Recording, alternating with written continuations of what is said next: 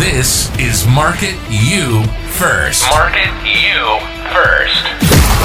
It's time to learn to sell what you bring to the table, not what you're selling. This is Market You First.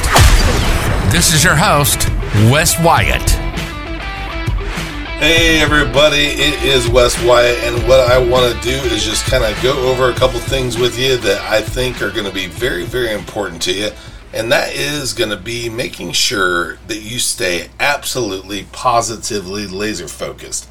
And what I mean by that more than anything is not falling into the shiny object syndrome that you see out there and getting, just absolutely distracted 8 ways from Sunday. It's something that a lot of us do, and yours truly can do very, very easily. And the reason why is because there's just a lot of things out there. There's not a lack of people coming up with a new idea how to do something, a new system.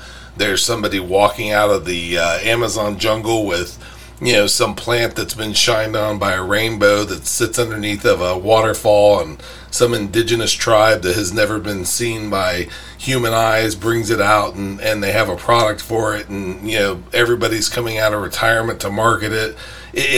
There's always something. Okay, so I can remember a couple of years ago being in a health company, and they had a group that would meet and do a live video chat via Zoom, and this is before all the COVID stuff. So this is before Zoom really took off, hardcore with people, and they would sit and just kind of go over what was happening in the group, what was the I guess wins for the week, and all the different things that were going on, with the members. And in this particular group, there was one other guy, and there's just a bunch of girls. And just right off the top, when it comes to weight management, the pounds just seem to fall off easier for guys. And I hate saying that as a guy. It's not being sexist. It's not trying to be chauvinistic or anything like that. I mean absolutely nothing by it. It's just at the end of the day, we usually have, number one, more to lose, and the other thing is that the cruelty of it just seems to come off easier for us, and I don't know why that is, but it is that way. And I'd be in this group, and it just always seemed like I was the one that was, I'm not going to say hated, because that's the wrong way to put it, but I could see it on their face that, oh my gosh, I think that they were happy, and there's no doubt about it that they were, but I could just see that they'd be like, oh geez, what's going to happen when he gets on? Because during the time that I was in there, I was just extremely dedicated to the program. And one of the things about the program that somebody told me early on was, if you follow the program, it had very predictable results, and if you didn't, it had equally predictable results. And the results were, if you followed it, it worked, and if you didn't, you probably were going to remain the same or gain weight. Well, I, for whatever reason, internalized that, and I was one of the fortunate people that when I got into it, I lost, and I really don't like using that word, I released weight every single week that I was in the challenge that I was in using this product. And when I not only released weight, I was releasing inches. So on the weeks that I had large weight release, I would have a slightly less inch release. But when I had a large inch release, I would have a slightly less weight release. But there was always a release of both. And I think the less that I ever had in the entire challenge was maybe 2 pounds, just over 1. But there was always a release, okay? And so in the grand scheme of things, I was able to release, I think it was 103 pounds and 54 inches, okay? So I would be in these weekly meetings, and I would hear someone say, I slipped and I had this, or I, had a bad day and drank some empty calories, maybe milk or something else, or I had a couple fries, or whatever the case may be. Well, when your body goes into ketosis and starts to burn fat and do the things that it does, what the caveat to it is what will happen is you have to basically reset, and it can take anywhere from 3 to 4 days for that reset to fully take place. So when you have a setback or a slight error in judgment, it can cost you several days. And so I think a lot of people would get into the mindset, and I am completely, putting words in their mouths, because I didn't necessarily hear this, but I know how it feels. Okay. And it's the same way you feel at the beginning of the year. And I'll explain something about that here in a second.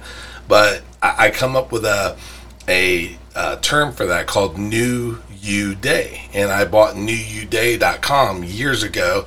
And I bought it because New Year's Day was when everyone was going out there and they were making resolutions. And what would happen is they might make it a day, they might make it a week, some might make it a month. But when they fell off the wagon, when they had that slight error in judgment instead of a slight discipline, that's, Jeff Olson, slight edge, they would then, have this mindset, which I can only imagine was, well, I'm done. I fell off the wagon and I'm going to have whatever I want. And so instead of those fries or that drink being the issue, it probably was more than that, and just couldn't be admitted to, because those are not the things that would necessarily throw you completely off.